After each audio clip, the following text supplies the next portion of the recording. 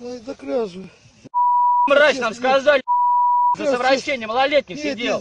Я тебя сейчас убью здесь, мразь. Я клянусь, честно говорю, за кражу. А почему малолетних насилуют? Постоянно. Малолетних почему насилуют? Насилую я. А я переписку видел. Нет, только за кражу вы только... Я видел переписку. Я клянусь. Домой ты больше сучара не попадешь. Я переписку видел, что ты согласился вот с этой девчонкой. Я про общаться. Ты написал, я хочу с тобой секса. С кем-то общаться. Ну вот бывает, да, что-нибудь такое. Бывает, а ты знаешь, что за это бывает? Бывает. Да, сука?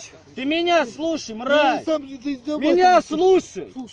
Ты чё, ты где ты меня слушаешь? Где ты меня слушаешь? Я понял. Что ты понял? Что ты понял? Ребят, извините.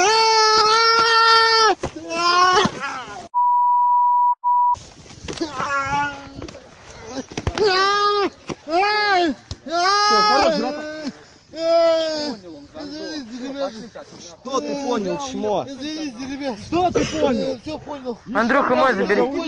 Я не слышу от тебя. Все понял. Понял. Все понял. Воу! Я понял я! Я понял! Понял! Ребят!